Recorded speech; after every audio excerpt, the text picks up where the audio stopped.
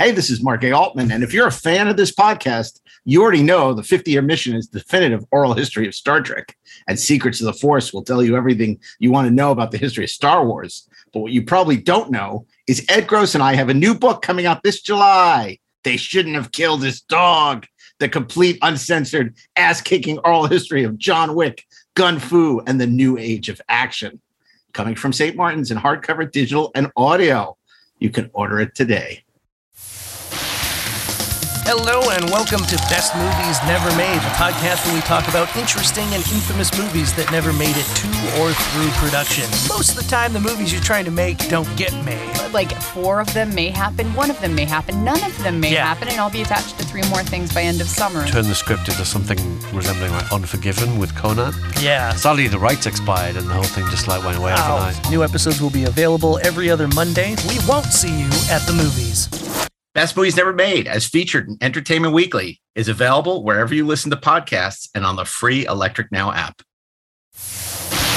Welcome back to the 430 Movie. We got our expert programmers here to curate fantasy theme weeks of classic films. From 1998, film directed by Steven Soderbergh called Out of Sight. Yes. Soderbergh directs it with such a sort of confident, self-assured style. Lex Luthor in Superman. What is it about Gene Hackman that... His performance, it's off the charts, but still in reality, fiendishly gifted. 1981 Sam Raimi opus, The Evil Dead. Oh, yes. Right? Fine choice. Sam Raimi invented entirely new ways to get shots that should not have been possible with the amount of money that he did not have. Charade. Yeah. Oh, so directed by Stanley Donen. It's a textbook screenplay. It's just effortless, and there's not a wrong note in this movie. Can't say enough great things about it. We'll be back next Friday with an all-new episode of the 430 Movie, wherever you listen to podcasts.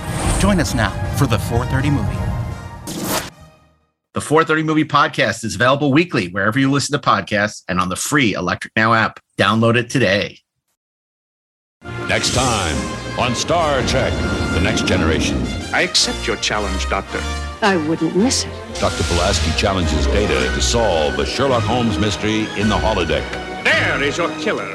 Seize her! But the evil Moriarty seizes the ship's computer. The time for games is over. In a ruthless plot to sabotage the Enterprise on Star Trek, The Next Generation.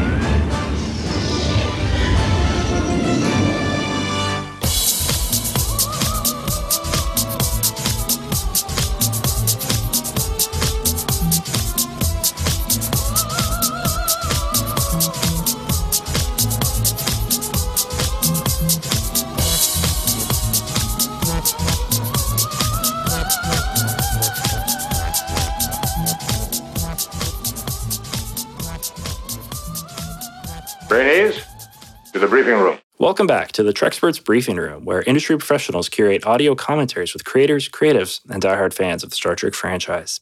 This is part 2 of our interview with writer Brianna Lane to discuss the Season 2 episode of The Next Generation, Elementary, My Dear Data. While we ordinarily like to start the show with me rambling on a bit about philosophy and existentialism, instead we're just going to jump right on into where we left off last time and start our commentary for the finished episode of Elementary, My Dear Data. Hope you enjoy the show. But because I cannot help myself, I will throw out my favorite Sherlock Holmes quotes. Once you have eliminated the impossible, whatever remains, however improbable, must be the truth. Enjoy the show. But now let's hop into the actual episode itself. I'm sorry this has taken a while, but we can get right here into the actual episode, and this will become a 2-parter, I think.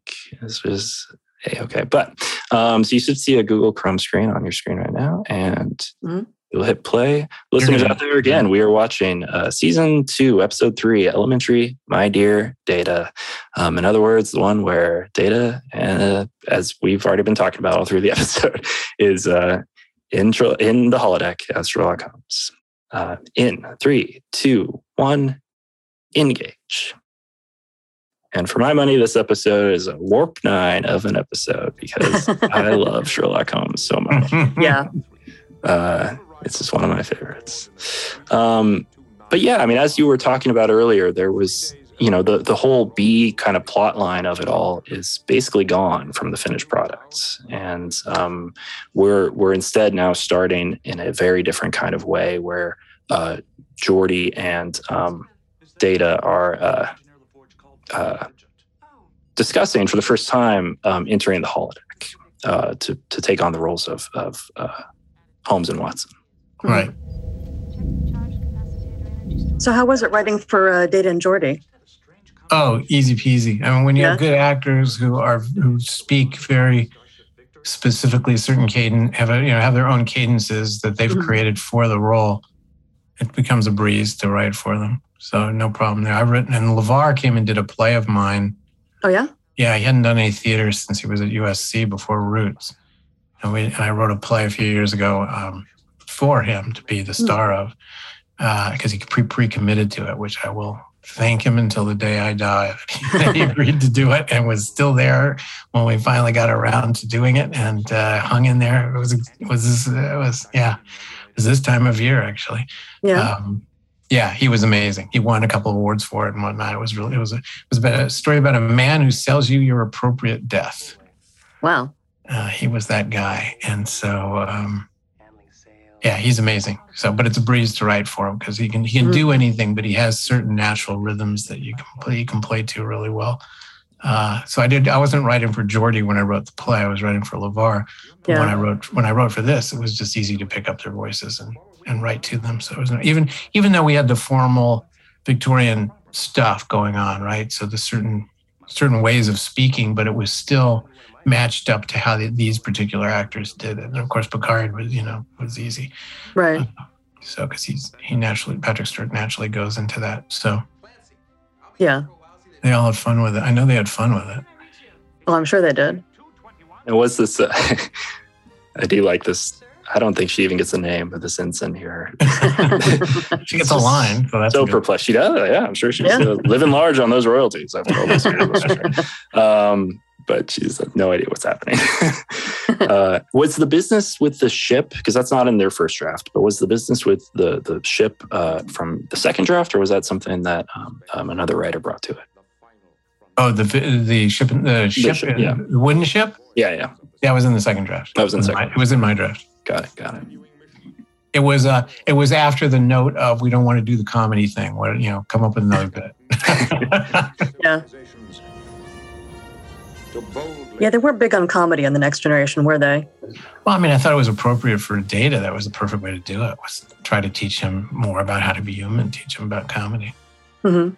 Yeah, there was middle of season 1, I think there was an episode where he's trying to discover comedy. Was it season 1? Maybe it was season 2 even, but like it just I think it was 2, because when I got lost out of mine, I think it appeared later. It appeared later, yeah. That sounds right, actually, because Guinan was involved, actually. Yeah. I remember. He wasn't in season 1. I knew it was a bit we'd need to do at some point. Yeah. Yeah. It sadly didn't work super well in that episode. Yeah. It's very tragic. He goes and visits like a holographic comedian and tries to get taught comedy. And I think in the end, it's just revealed like, you can't. And that was the end of the episode. And it's like, oh, that's such a bummer. Well, I had him doing the made you look joke. You did, right? Yeah. We didn't get there to the end of the script, but yes, that was the final line was him successfully telling a joke, which was great. Exactly. I had for many years inside baseball stuff for listeners out there, but you're always encouraged to give thank you cards in Hollywood these days. If you go to a meeting, you should leave a thank you card or send a thank you card to people around Christmas or whatever. And for years, I'd bought like some custom made like thank you, not really thank you cards, but just like cards that had Data and Geordi in their Victorian England attire. Because there you go. That's I probably made half a cent. Yeah, I mean it was definitely not licensed, unfortunately. Oh, okay. Maybe I shouldn't extend into that. Better not tell me. But I always love this look a lot. Well, we can talk about it's running. We can talk about Paramount and the character rights to Moriarty. Yes, of course. Because for listeners out there was some legal trouble associated with this episode. Yeah, not so much trouble as interesting bit. When you write scripts for a series where their primary characters are already there, right? They're already invented. You get credit for the story. You don't get the created by for the series because it's already there. Oh, there I am. There you are. Middle name included. The old me. And so if you create a new character and the new character is substantive, particularly if that character comes back, right, and gets 2 episodes, then I think that may be the rule. It has to be back twice. Has to come back. Then you get then the guild bills the studio for a character payment, which is next to nothing. I think back in the day it was $150 or $200. It can't be much more than that now. And so when I was on Remington and I created Major Descoing, then when the Major came back, I got a character payment. Mm-hmm. When I was on In the House and I created a girlfriend character that LL Cool J had received a wrong number message from, and she became a regular, even though you never met her, right? She was just a voice on a phone. So I got paid a character payment on that. And then when I did this, I created Moriarty. Now everybody thinks, what do you mean you created Moriarty? He was in the books, he was in the stories, he was in the movies. He was in the movies, but he was not in the stories in the original Doyle. He was referenced. Holmes suddenly spoke of him, right? He came out of nowhere right at the end when Doyle wanted to stop writing the Holmes stories and retire from it. And he wanted to kill him off.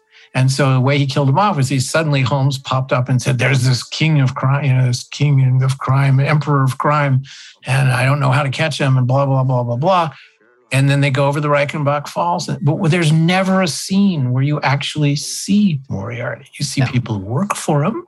You see the crimes that he's been behind, but you never actually meet him or see him. Holmes describes him, but he doesn't exist. I mean, he doesn't, there's never a line of dialogue. I mean, he has a line of dialogue in hearsay, being quoted by somebody else saying this or that about him, but he's not actually in the stories. And so when they made the movies, though, they wanted it to be a hero against a villain. And so with the Basil Rathbone, Sherlock Holmes, they created a Moriarty for most of the stories, most of the new stories, so that he could be in it in some way. Data. Holmes really talks. Which I think is worth really emphasizing. Like, I'm obsessed with Sherlock Holmes. I'm probably even more of a Sherlockian than I am a Star Trek fan. And yet, when you brought that up to me, I was like, no, really? Like, no. And then I thought about it. I was like, oh my God, that's right. Like Moriarty is only ever mentioned in past tense or off screen, or like Holmes is reciting a discussion point with, but he's never actually on camera. And I was just like blown away when you said that. I was like, oh. Yeah, I mean, you couldn't cast him. You couldn't describe him to a casting director because he's just not there. Right. So that came up, was that the Guild wanted to build Paramount for the $150, and Paramount said no, because they own. First of all, because the Doyle stuff was in public domain, and they owned the rights to the movies to whatever extent they were still copyrighted. So they didn't want to. For some reason, they didn't want to open the door. 150, it wasn't that they couldn't afford $150. They somehow saw that as you could open the door to God knows what. And so it became this humongous litigation. I mean, I was on the outside looking in. They would just tell me every few months what happened. But they got an expert, like a Holmesian expert, a literature expert up out of Stanford or Berkeley, I can't remember which, but up north California. And then it was the battle of the experts, and everybody submitted briefs, and it was a whole thing, and it went to some final binding arbitration, and the arbiter ruled that it was not a new character, which was just wrong. Yeah. That's wrong. So I didn't get my $150. I didn't really care about that, but it was interesting. So there's really that is so fascinating. And I think for a long time that was no fun. And it's still kind of circulated as like a reason / excuse for like why this didn't turn into a 2-parter or into a recurring kind of Sherlock Holmes holodeck storyline. Well, we got the second one. We got Ship in a Bottle. We did, yes. Mm-hmm. But that was several years later. But I by the way you're talking about it, it sounds like that's not quite true. That's a bit of a misconception. It's like it was a thing, but it wasn't really a big thing, but it also was kind of a thing. But it's, Well, it was supposed to be the next season. That was one of the ones I was contracted for. Oh, okay. I see. Okay. Right? Okay. I had that one, and I had one that was kind of a Wizard of Oz one. sort of Wizard of Oz meets what's the Conrad book, Heart of Darkness. And it was sort of a planet that was being terrorized by an entity that would show up every so often just to scare them. Yeah. That was sort of it. And of course, the Enterprise got involved and told them that there's nothing to be afraid of. It's just a big fake. And so those were the two I was going to do for the next season that Pillar put the kibosh on. Yeah. And I got paid for the story on that one. And they actually gave me another story and I wrote it. I got paid for one of them. And then they did Ship in a Bottle based on what should have. They took enough of what was originally there that I'd written, but they really didn't do a very good job with it. Yeah. Do you have any recollection of what your initial idea was for the follow-up? Just being unfair, Doctor. You mean in terms of story or content? Yeah, just like in terms of like what you were thinking for the third season. It was it's the return of Moriarty, who was he was sort of more wonderfully malevolent in the second one because he had a better sense of self, and he really knew how to handle things, and he didn't need their help at that point. He was really determined to be there and could be a more expansive problem outside of the Enterprise. So, not like Q, not like the Borg, but another one of those kind of notions of something that's out there that can always pop in and give them trouble. Yeah. I just want to comment on the scene that we just watched in the 10 Forward, where Dr. Pulaski is talking about the difference between data and people. I mean, that's a very Star Trek-y kind of scene, talking about, artificial intelligence and sort of the philosophy behind it. And I love that scene. Yeah, I mean, that's what the whole episode was meant to be. Was to really continuously dig out, what does it mean to be human? What does it mean? I mean, we did a lot of that, they did a lot of that with data anyway. What does it mean to be human? Mm-hmm. Measure of a man and all that nonsense. So it's just, what is it, in this case, what does consciousness bring to the table? Yeah. Not just what is humanity, but what does consciousness give us or bring us? And do we exist? Does information exist? And does time move forward without consciousness? Yeah. I mean, that was really the Moriarty trick. If you're not there, if you're not thinking somewhere and you're not operationalizing, acting on your environment, do you change? Does it change? Do you exist at that moment, or are you just frozen in time and space somehow? Yeah. Mm-hmm. Information continues to exist, so it potentially could be buffeted by other things, right? Mm-hmm. So whatever form it's in, other people can be acting on that. You could, when your consciousness comes back, in the case of Moriarty, have you remembered, as they did, have you remembered things that you did while you were all, locked up thinking you were alive, but you weren't? Or do you suddenly wake up as a stranger in a strange land, you don't know where you are and what's going on and how everything has changed? Or how does all that coalesce again when your consciousness is returned to you? Yeah. Right. Where are you and how old are you and what's going on? So we were going to get into all that. We just didn't get to. Yeah. Which was really fascinating. I really appreciated that about your first draft of the script too. I think it's funny too when you look at this scene, which is a similar version does exist in the first draft, which is the computer kind of just putting all the home stories into a blender and then sticking them back out again. And I was like, yeah, that sounds like a computer thing to do. But it's a nice little failed first attempt at this wager, which I appreciated. But right, it was scattering all the stories in different ways so that you wouldn't know which direction you were going in, and yet they were all familiar images, but they didn't belong here. Right. Yeah.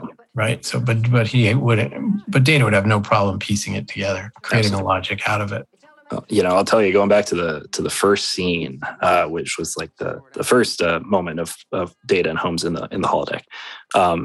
The scene plays out, and as a kid watching it, I was convinced that was like an actual scene from a Holmes story. And when I got older and read through the whole can, I was like, "Where is it? It's not here." But it's a really nice scene. And of course, here we have kind of the introduction of Moriarty, right? Which I think is way less good than your first draft introduction. Like here, it's more of like an easing, rising tension slowly, and you see a cutaway of Moriarty gaining higher awareness, which I much prefer your version, which has kind of the big reveal of him and kind of the kind of evil moment of introduction. Well, he's come further along and he's already manipulating things. Exactly. Yeah. Yeah. So we're just further into it. Yeah. And also in your first draft, Data is the one who orders the computer to give a right. To create a villain that could compete with him. Whereas here it's Geordi. It's gone now. Right. Well, you saw the difference in the apologies at the end too. Yes, absolutely. Right? And the way, but that all changed by the second draft. Those are the kind of notes I got between the first and second, where they said, "Okay, we want it to be Geordi who's on the line, not Data," that kind of stuff. Yeah, I think it works. It gives him a little more to do, which isn't a bad thing. But Geordi more to do. Yeah, it gives Geordi a little bit more to do. But I definitely appreciated, because in the first draft it came. It served the point more that like Data did it because he couldn't really imagine it going wrong. Right, exactly. Which is to your point of like the machine's not, an android lacks that imagination. But once that gets lost a little bit in the shuffle, Geordi giving Geordi a bit more to do makes sense. Well, Data as a character was not ego driven because he didn't have the ego, but he believed he knew everything. Right. Right. So that was just natural for him to think that nothing's going to beat me. I mean, I'll tell it what to do. So the notion of telling the computer to find a way to beat me is Kasparov playing against, Deep Blue and seeing who's going to win, right? And eventually the computer's smarter because in a limited way, it's smarter. In this case, it knows his vulnerability. Yeah. Mm-hmm. Got to talk about Daniel Davis here, who plays Professor Moriarty. He's so good. He made. I mean, I guess I would say he's best known for this performance personally, but I'm biased. I think that's true. That's really sort of the thing I know him for. Yeah. Yeah, but he was a series regular in a show called The Nanny back in the 80s. Right. Well, which was a long-running show that most of us have forgotten. Yes, and rightfully so. Yeah, so rightfully so. Though that doesn't stop the executives from trying to pitch a revival for a number of years. Oh no, but he's terrific. He's so good. And I think we missed the classic shot, which I think was probably the shot that appeared in all those trailers that you got that $150 for. But right. That I didn't get that. That you didn't? I'm sorry. It's great. The costumes are so good in this too. They just... The production design on this show was amazing. Absolutely amazing. The people loved it. And the people working on it loved it. And they really went the extra mile to do everything they could to make things as real as possible. Yeah. And when you stop to think about Star Trek, the truth is on a production side, left-handed. It's not, once you build the sets and amortize them, it's not that expensive because you've got a lot of permanent set. I remember the soundstage it was on. They took me to the soundstage the very first day I was there talking about stories. They sort of walked me over and said, well, might as well see what it looks like you're going to be writing for it. And to go on the big sound stage and see all these permanent sets there, they just decide which one they're lighting for the day and we move them around a little, but it's already all there. The bridge is there, this is there, everything's there. So, it's like a soap opera. I mean, it's all ready to go. They don't really have too much externality. It's not like you're going and shooting in Marina Del Rey for the weekend. Yeah. Right? It's all self-contained. So building this street and all that was the big difference, and a chance for all the designers to flex their wings and do something special. Yeah. It really looks like it's outdoors too. Yeah. It does. No, they lit it great. Yeah. And as you talked about earlier, but Rob Bowman directed the episode. I was going to say, and Bowman was great with the smoke and the lighting and the whole 9 yards. But he directed 3 episodes, I believe. I should have looked this up beforehand. 3 or 4 episodes of The Next Generation, but primarily was known for his work on The X-Files. Where he was like co-producer or something. Yeah, and he directed the first X-Files movie, which I still contend is great. A lot of people do not, but they're stupid. Hey, I liked X-Files. It had the problem I've lectured about many times that you had to deal with, which is the which was finally resolved. Which is why don't these smart aliens kill Mulder? Why do they continue to keep alive one guy? But you know what happened, right? How they finally resolved that? So I teach students and writers, you've got to, at some point when you have a series that's about a hero up against a continuing villain who should kill him, Yes. should get him out of the way. There's no reason to keep him there except to cause you trouble. The audience will go with you as long as you don't have to give them an explanation in full. You have to just let them know it's a problem. Yeah. And the one thing Chris Carter finally did was there was a scene where somebody finally said to the smoking man, why don't you just fucking kill Mulder? Yeah. And the smoking man took a few puffs and pauses and went, oh no, we have plans. Yes. That's all it took. That's all he needed to do to cover the biggest hole in a 100-episode series you can think of. Yeah. So true. So true. And they tried. But here's the moment that I think was the big reading through your first draft was such a pleasant surprise to find that it was Doyle. That it was Doyle, yeah. And I was like, oh, wow, that is so clever. And it was more than just, a minor change here and there. But I was reading that and I was like, oh, wow, this would have taken it in a very different direction. That would have been very refreshing. It just made it more wholesome, Yeah. It made it all about Doyle and Holmes. And, it just made it really that place as opposed to... Is the victim's common law... I mean, sometimes people give you changes and you just really don't know why. Sure. Yeah. Why isn't it Doyle? And somebody, I'm sure, thought, because Doyle's not fictional, so how could he? But it was by this point. These beads will make up. The computer was making up was melding fiction. In fact, that was the whole point. That would have been your first clue. The fact that it was Doyle in there instead of a fictional character would have been your first clue that you got trouble. Yeah. Right. It would have come across right away to Data that wait, this is a problem. This shouldn't be Doyle. Yeah.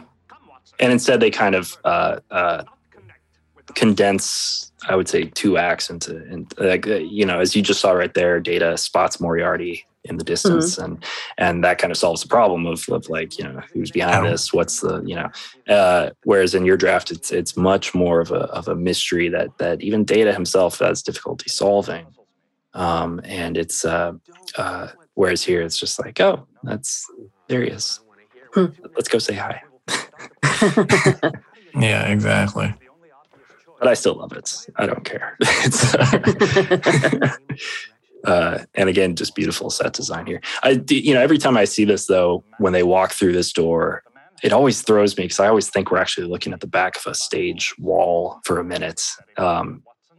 Just because, I don't know, there's something about the woodwork. It just makes me think they're just repurposing the back. Well, it's the framing. It's not Victorian framing. Yeah, and this is not. You're looking at the framing on the left doesn't match the framing on the right historically. Yes. Right, and London wouldn't be just made during the Victorian era. It would be something older that's been adapted during the Victorian era. Mm-hmm. It just wouldn't look like that. No offense to anyone, because I love the set, but yeah, it's totally beautiful. Right. It's beautiful like that. Yeah.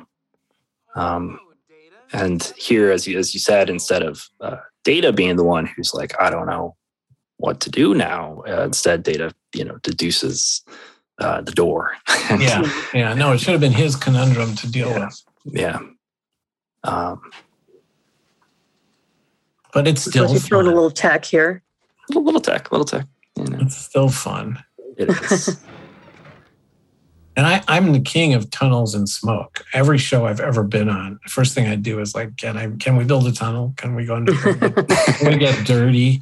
Can we throw you in? Can we throw people in water and mud and have rats running by? Well, especially in a really clean show like The Next Generation. Yeah. Oh, when I was doing Remington, I mean,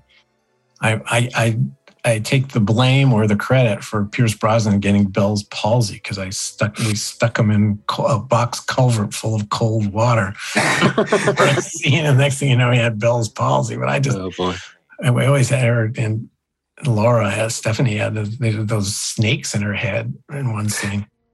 I mean, we just did crazy stuff. But I just mess up your heroes, man. Have fun. Yeah. The opponent created by the author Conan Doyle. And like the spider, I feel the strings vibrate. Ah, there he is. Yep. There he is. He's quite good. He was wonderfully malevolent here in the early going. He made it because it was like he wanted to make it clear. No, I'm still me. I'm still a bad guy. A bad guy. Yeah, and in the end, the takeaway is almost like knowledge cures evil. Right. Which is loosely kind of the Star Trek vein anyway, but it's that's not quite the real world, unfortunately. And but it is, God, he brings so much to this role, and I just he's so good. He's done a lot of stage work. I mean, it's not to say he hasn't had another career beyond this. He did a lot of stage work. He's obviously appeared on a lot of other shows, but you can just tell this guy has just so much talent. Well, Star Trek has always had a lot of, I've worked with a lot of the actors and a lot of the people they've brought in over the years, and there have been such good, I've done a lot of stuff with John Billingsley. I mean, they're just wonderful actors who can do anything. Billingsley can be your best friend or a serial killer, but in the same instant, easy for him to switch. So they're just good guys. Good people. And to which we can speak. So we have Moriarty figuring things out. Yeah, well, it's able to show you what he has anecdotally able to access without actually having figured it out yet. Right. I can bring the arch up. I don't entirely know what it means. I can draw this picture. I have no idea what I'm looking at. What is this, Holmes? Yeah, it's the takeaway is more that the computer is endowing him with information intermittently, as opposed to him figuring it out all himself. But I do love, Brett Spiner here and LeVar, they're bringing a lot to the scene where it's Data's clearly very disturbed. Yes. And I do love that line. It's in your first draft as well, but I think your first draft hits it a little harder, which is just Moriarty crying out after him, "Tell me what it means, Sherlock," or "Tell me what it means, Holmes." And why does it frighten you? That's his big line, which I love that a lot. Execute complete shutdown of the holodeck. Yeah, exactly. Which is good because the audience hasn't sorted it out yet. So it's really the audience thing. Why is this a big deal? Yeah. He runs off the holodeck with a piece of paper from the holodeck. Yes. Yeah, you really don't get to see Data get spooked very often. No, you don't. Data, wait, what is it? There they go marching off. And why can't we shut down the holodeck? Data, this is impossible. It was a good act break. Star Trek is weird because it had extra act breaks. Yes. For extra commercials. So usually you're writing a show, right? As you know, it's maybe you've got 4 acts and an epilogue. Sometimes shows have a teaser, but they don't always have a break. They just go to title sequence and then come back in. This thing had like 5 act breaks, I think. Yeah. How they were structured. I remember it was like teaser and 5, yeah. Yeah, you couldn't do your normal structuring. You had to also think like, okay, I'm really going to be in the middle of the act and have to go to commercial. So I have to come up with an artificial dramatic moment. Those kind of things were it. On whose authority? Of course, now it's all 6 acts, and if they can squeeze in a 7th, they're going to. Yeah. And again, the difference between the finished product and your first draft is in your first draft, Picard is like, yeah, you fucked up. Whereas here, he's like, don't worry about it. It happens. Yeah. Well, in the first draft, you couldn't do that because they were getting sucked into the Red Dwarf. Of course, yes. We'll have to deal with that later, I think. He's going to lose the whole ship. Yeah. If you didn't deal with it. So that got it. But by the time the later drafts I did where that had dropped out, then it got to what you're seeing here. Yeah. Were you able to go to set while they were filming? Or no, because I had no idea what was going on. I had no idea, yeah. By the time I showed up, they were like starting to do it. Yeah. So I didn't go over while they were shooting it. Mm. What? So when you wrote later episodes, did you get a chance to go down to the set or meet any of the cast? Yeah, I did the first year. I met them all before I wrote anything. I met them all and went down to this. I was taking the set the first day I was there. First day I went in to meet with everybody. So I went down and saw all that stuff. And then later the wrap party was on the set, as I recall. And then the second year, I definitely went down, but I don't remember what time. I don't remember where that wrap party was, and I don't remember what time of year it was, but I do. Yeah, it went down again. And like I said, I stayed in touch with LeVar all those years. Mm-hmm. Computer, where is Dr. Pulaski? I have to imagine. I mean, Lisa, where were Voyager wrap parties at? Like, why wouldn't they be on one of them set? was actually at a Mexican restaurant. Oh, okay. Called El Cholo. Oh, sure. Yes. Is that possible, Jordan? That's funny. There you go. I think another one was actually at the House of Blues. Oh, that's cool. Yeah, that was pretty cool. The moonlighting wrap party the first year was at the Roxy. Oh, wow. Jeez. All gone, including. I guess I'm just a nerdy fanboy because I'm just like imagining having a wrap party on the engineering deck and being like, that'd be cool. Yeah, it's more fun when you're on set. It's more fun on set. Remington, we'd one on set and one. Something from the holiday. Remember the other one? We did a bunch of parties in Remington. We always had parties. Sometimes we'd have parties when when our episodes would run. We'd throw a party. Yeah, feels like a show that.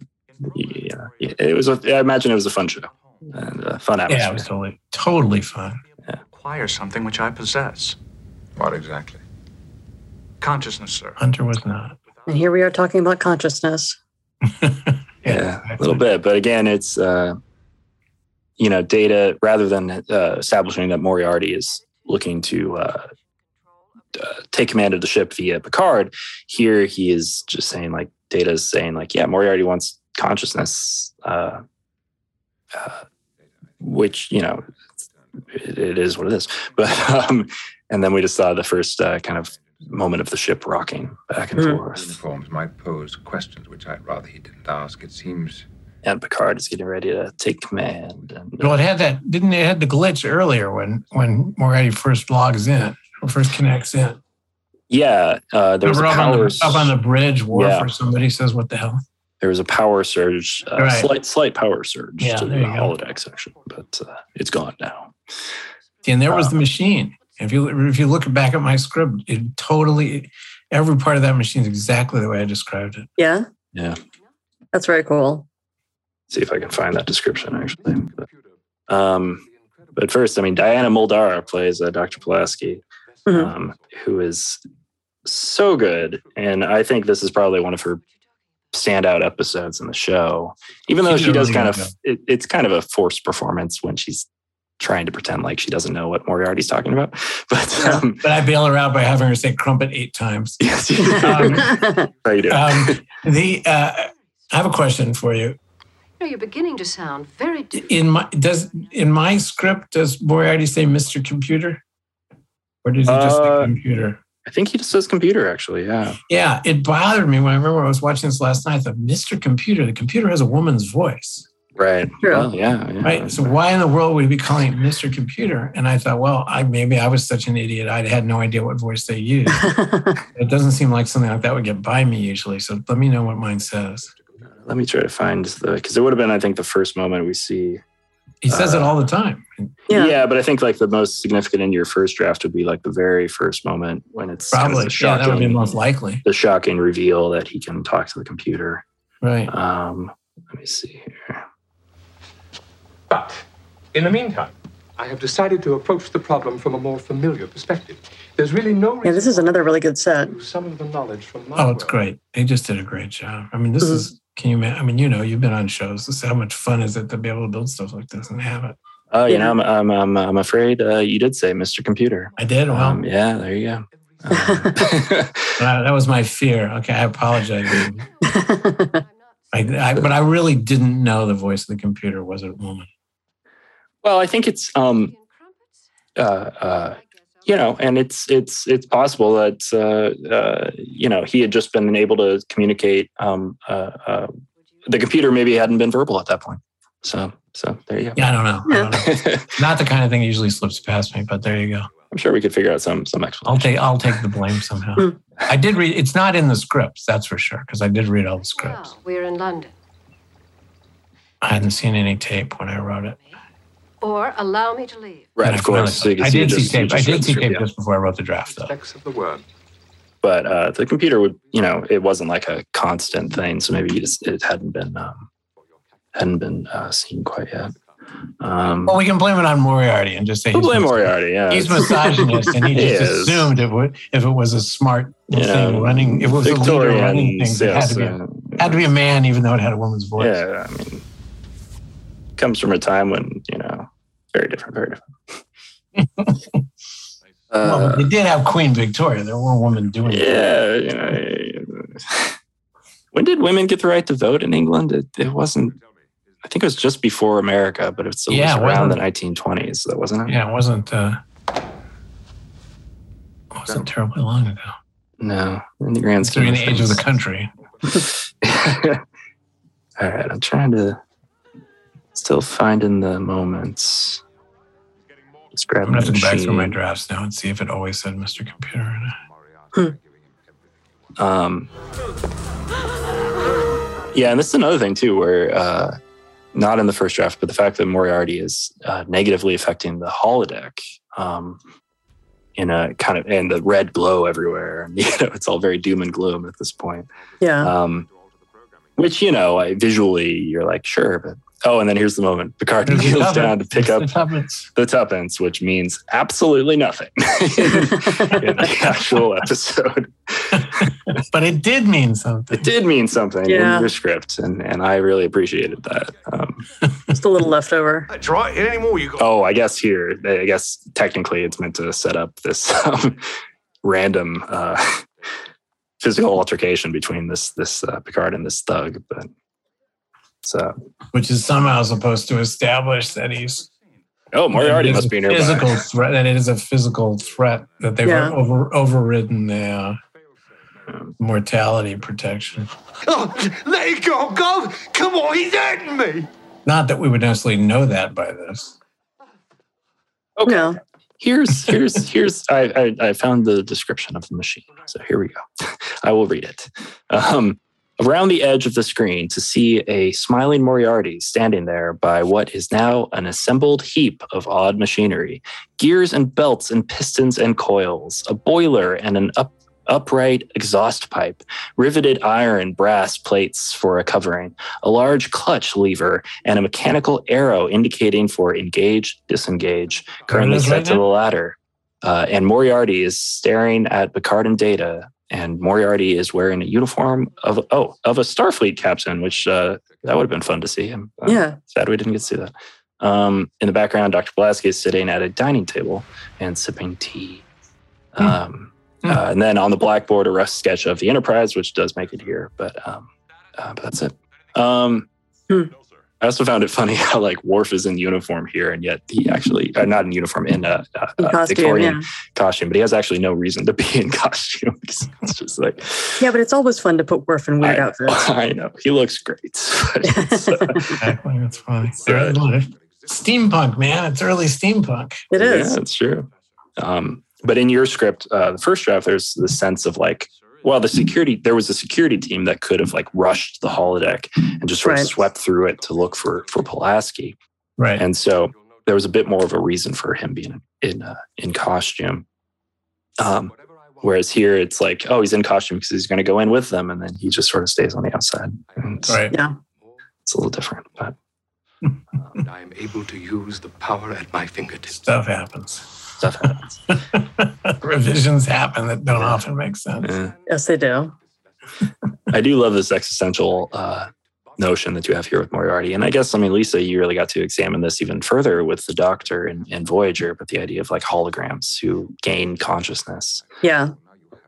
Yeah, no, it's always fun to sort of speculate about the singularity, about artificial intelligence that becomes real intelligence.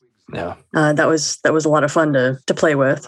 This vessel, can you say? At what point is it a really intelligent program, and at what point is it actually consciousness? Exactly. And I think that's probably what they were getting at by having Troy, feel Moriarty, is that he had crossed over into actual consciousness. Yeah, totally. Well, it is consciousness. Mm-hmm. It is consciousness. It's part of the information. Similar to another device called... It's not outside of life. Yeah. It's not outside of our universe. It's part of it. It's all part of it. But you get, if you really get existential, you get into the notion of trees and the ground and the fungus, and everything's got a form of consciousness to it. Anything reactive and anything that can act on something has consciousness, which means anything with gravity or mass. Yeah, I loved a few years ago when they discovered that trees actually communicate with each other through like low-level sound waves emanated through their root system, and I was like, "That's cool. I like that." Well, and fungus is the acetylcholine of the tree neural net. Forest. We have 7 acres of forest here, and so we're constantly studying what talks to what. It's not just aspen trees being all connected up. It's like all these trees are connected with each other, at the very least through the fungus in the ground. Which was quite an inspiration. They all talk. Yeah. You or someone asked your computer to program a character from 19th century London, and that is how I arrived. But I am no longer that creation. I am no longer. It does have a lot of similarity. Very much reminiscent of the Doctor talking about I was created as a program, but I've become something more. Yeah. Yeah. I need to go back and rewatch Ship in a Bottle, but I think it ends with them essentially creating an open-ended program for Moriarty just to kind of float around in. But he believes he's actually in the real world. Right. And I would love if there was ever to be a follow-up or a novel or whatever. Or maybe they already have. There's a lot of. I was going to say, for all we know, there has been a novel. Long-running series of novels, but actually giving Moriarty a bit more of a physical form because of no. Right. Since I didn't get a character payment, I'll never know. Otherwise, they have to send me another $150. I know. I read recently that Leonard Nimoy had earned like $500,000 just from like novels because of royalties from novelizations or something. I was like, wow, that must have been a lot of books sold that kind of money. Because I can't imagine it was like a lot of royalties. Not that I know how those sort of contracts work, but Star Trek's without question the greatest residual generator of anything I've ever seen. Yes, it is. At any minute, it's playing somewhere in the world. Yeah. Yeah, you do get checks every quarter somehow. Yep. Even if it's only for like 27 cents. Yeah, they definitely aren't as much as they used to be, but no, it's amazing if you add it up over the years how much it added up to compared to other stuff. Yeah. And here we have, the big change again. Moriarty is kind of aware that his fate is doomed, and so he basically concedes defeat. Which is a bummer. It's a bummer. I liked it better when he was fighting to the end. I definitely do as well. But it's there is, he just turned. Daniel Davis turns on such a good performance here. And he said, half a page ago he said he was evil and now he's changed. So he gave it up. But again, he gave it up off screen. So what fun is that? That's very true. Though I do love this final moment where, Moriarty's like, well, between him and Pulaski here, I won't even try to recreate it, but it's basically he's lamenting the fact of the passage of time, how he'll be ageless and Pulaski will age. And he still says, well, I'm still going to give you tea next time you show up. Yeah. Tea and crumpets. I shall fill you with crumpets. Yes. Which I thought was just a really nice little moment. This is kind of a nice moment for Picard, too, in that he recognizes the intelligence, and he doesn't want to just plain destroy it. No. He recognizes that it's now a life form. Yeah. And his mission is to protect it, not to destroy it. Yeah. And again, you have to think about we aren't bringing in a new series regular. So they had to be like, because you could think like, well, you could just, as they did with Voyager, right? It's like, oh, we're going to set up a holodeck just for you. I think we should all get together and do Star Trek Moriarty. I like it. I like that idea. It's just that I can't help thinking. And this is kind of a nice little moment too. Picard is, because the point of focus was shifted a little more to Geordi, right. Picard is here to console him. To let him off the hook. To let him off the hook, basically, and say like, the ship is, and he's talking specifically about the model, ship model that was damaged in the shakeup. But Picard is basically saying like, this can be repaired, and because nothing's permanently damaged, and that goes for all of us too. Yeah. Which I thought was, it's nice. Even though I liked it better as it was when it was Data, who is the more emotional arc of the book. And then the final shot, we see the ship model, which I think is also the model they used for the Stargazer, but back for, because why wouldn't you reuse stuff time and time again? And that's the end of the episode. Yay. You know, and a fantastic episode, if I do. Yeah, that was a lot of fun. Yeah, it still plays well. Much as we can all be critical, and I can say, "Oh, it didn't have everything I wanted," and it's still. That's what I thought last night. I thought, it's still a fun episode. Yeah. I got to let go of my own personal craziness about it. Just look at it and say it's fun. And that is the fascinating thing that I think we all keep learning about just through this show. And obviously, Lisa experienced it, and I'm experiencing it in a smaller way. But just the nature of television and how constantly changing it always is. And you can, it's it is truly collaborative. I mean, you're not writing a finished product; you're writing a blueprint for other people to come in and handle and get their little fingerprints all over. Yeah. No, it is. It's a collaborative medium, and then again, as you point out, when you get to the set, it's a whole different story, and the actors breathe life into it. So but a fantastic episode, and one that really lives on in such a way because it is so distinctive and is often on people's top 10 list for the whole always. series. It's crazy. I get stuff all the time. It's always like top 10, top 5, top this, top that. Well, Bjarne, I mean, what's life been treating you to these days? Like, what are you working on right now? Besides enjoying your 7 acres of forest and land. We did a lovely little book. My wife illustrated it called A Tiny Tale. If anybody wants to go to atinytale.com, there's a children's book for adults there. It has 2 read-along audio versions that go with it, so you listen to while you're reading it if you want, because then you can just look at the pictures and not strain your eyes actually reading words. And John Billingsley did one of those for us. Oh, yeah? He did the male read-along, and then there's a female read-along too that Maura Cork did. For those of you who ever watched Guts, she was the Guts girl. And then I've got a couple a book I owe. It actually is the Dick book that spawned this episode, which is the Dickens book that I never finished, which I've got to finish like 40 years later. Get sidetracked by Hollywood is never a good thing. Yeah. And what else? The play I did with LeVar, we might wind up doing somewhere else. It may get bigger and better at some points, working on that. And then... what's that called, that play? The Caterer. The Caterer. The Caterer.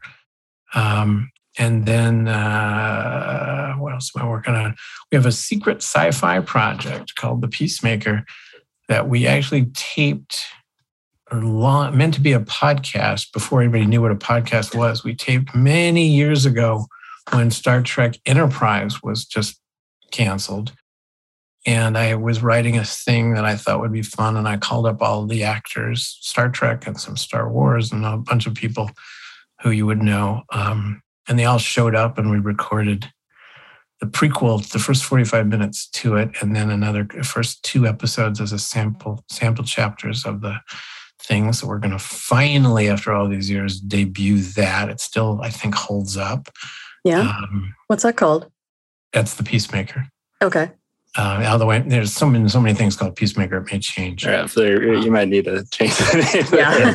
DC might be calling on you pretty soon. No, because it's not a superhero character. I know. Yeah.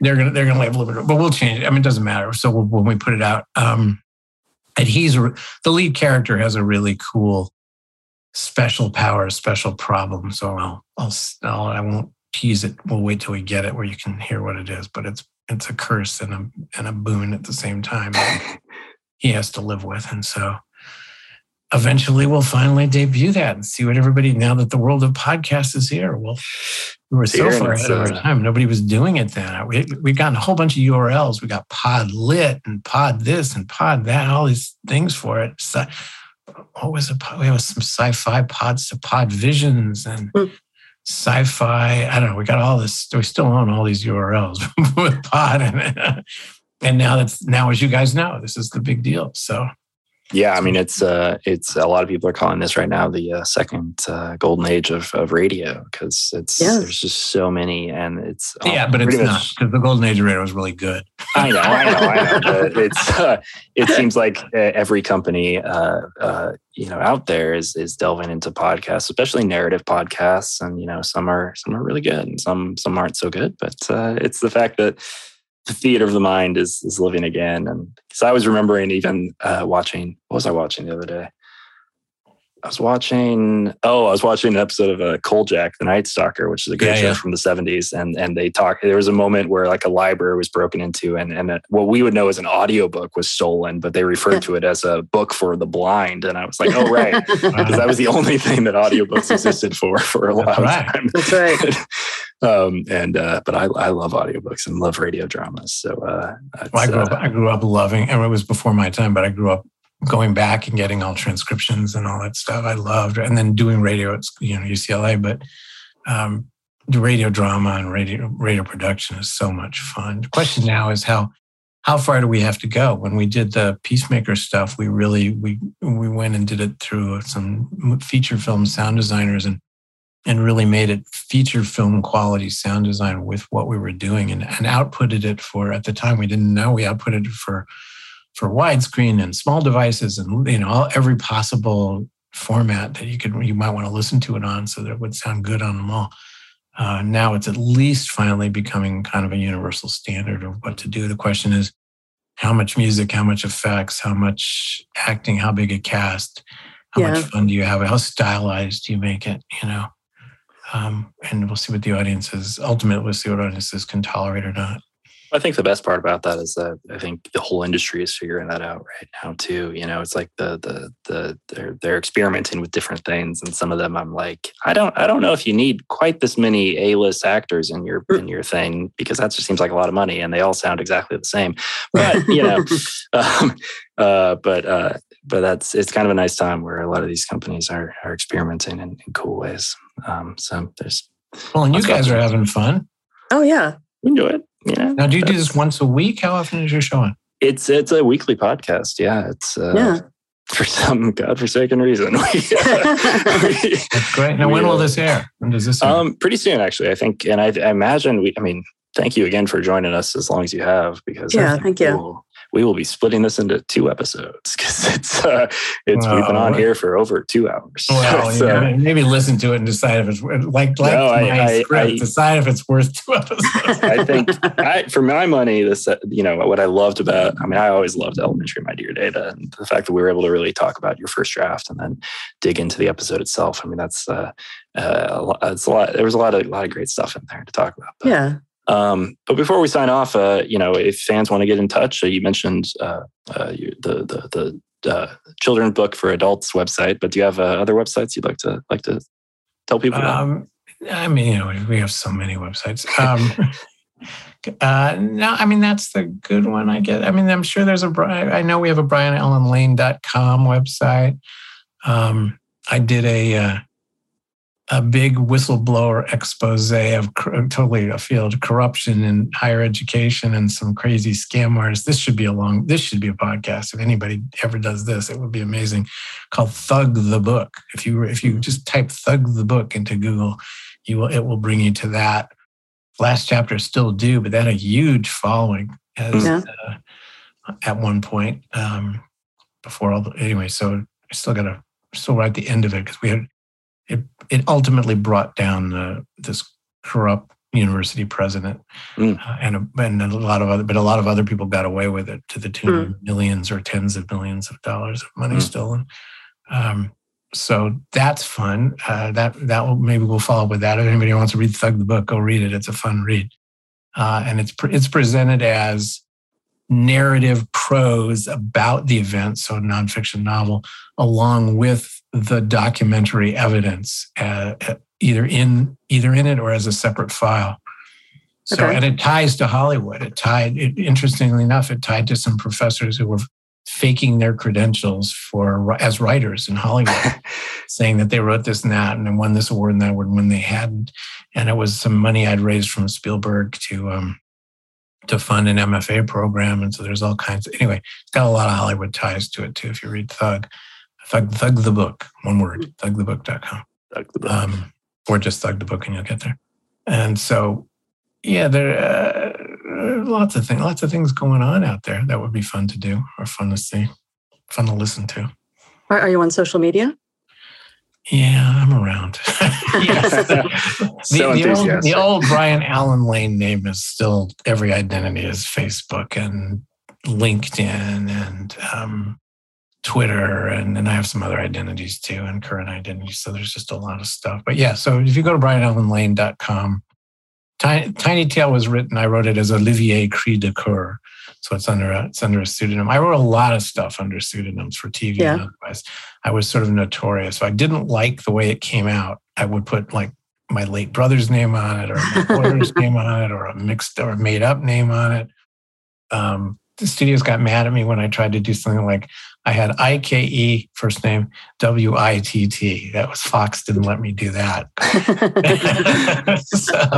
Because I was mad at a series I'd worked on and how it turned out. So I'm trying to think if there's any other websites that are kind of good. If somebody wants to contact me, they can just, do we give out emails? Do we do stuff like that? I mean, if you want to, it's up to you though entirely. Yeah, one has my email, that's for sure. Yeah, let's go to the old-fashioned one, which is, if anybody remembers this, then bless them for doing it. It's Brilane, BRILANE, contraction of the name, BRILANE at earthlink.net. Wow. .net. So there you go. Brilane at earthlink.net. They're welcome to buzz me or whatever. Fantastic. That's great. And if you want, look, I sent you guys the original script. If you were, if you want to give it out as a door prize, or if you have people, you don't want to send it a million places, but if you want to send out the PDF of it, feel free. Yeah, it's definitely a fascinating insight into the process of television. I know, like a lot of, there's a fair amount of Star Trek scripts out there. There's not a lot of first drafts out there. There's a lot of kind of finished drafts. But I actually didn't even look up because I know there is a script out there for Elementary Dear Data, but I didn't check if I imagine that was the shooting draft, but I should have looked into that.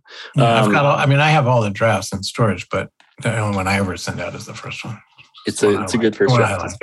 It's the one to send, I think. I think so. I said, I have the second draft I did had a lot of the changes you're seeing, but I still prefer the first. Yeah. Well, it's you. But Lisa, Brianna gives me a great idea of anytime I don't like a script, I should just change my name to another, exactly. Paul Skywalker. What do you think about that? There you go. Did I keep workshopping that? Do it. Writers Guild doesn't mind. They'll keep track of your residuals for you under any name. That's true. I should figure that out because I have one or two. I should. But anyway, well, listeners out there, if you'd like to get in touch with us, you can find us at TrekSpertsBR on Twitter or TrekSperts Briefing Room on Instagram. And if you'd like to read the script, hit us up through there, and we can send it along to you. It's a fascinating read, and it's the whole. We did a bit today, but there's some even more really cool nuggets in there as well. So Brianna Lane, thank you so much again for joining us. This is pleasure. Nice to see you guys. You joined us on a journey here today, and we appreciate it. We appreciate it. And so until next time, for Lisa Klink and myself. Oh, and I needed to thank our producer, Mark Hellman, Dean Devlin for Electric Entertainment, as well as everyone else there, including our sound engineer, Mark Rivera, and another producer, Natalie Miscali. And so until next time, rate us 5 stars, please. We appreciate it. And for Lisa Klink and myself, until next time, the briefing room is now closed.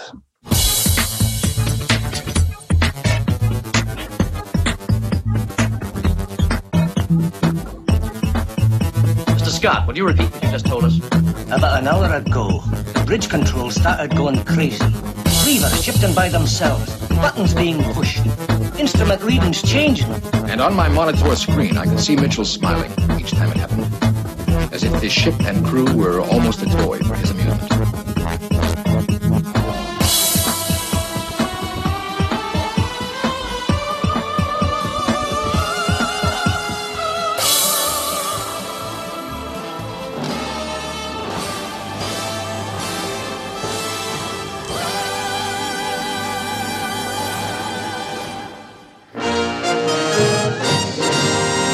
This show was produced by Dean Devlin and Mark A. Altman and is an Electric Surge Network production.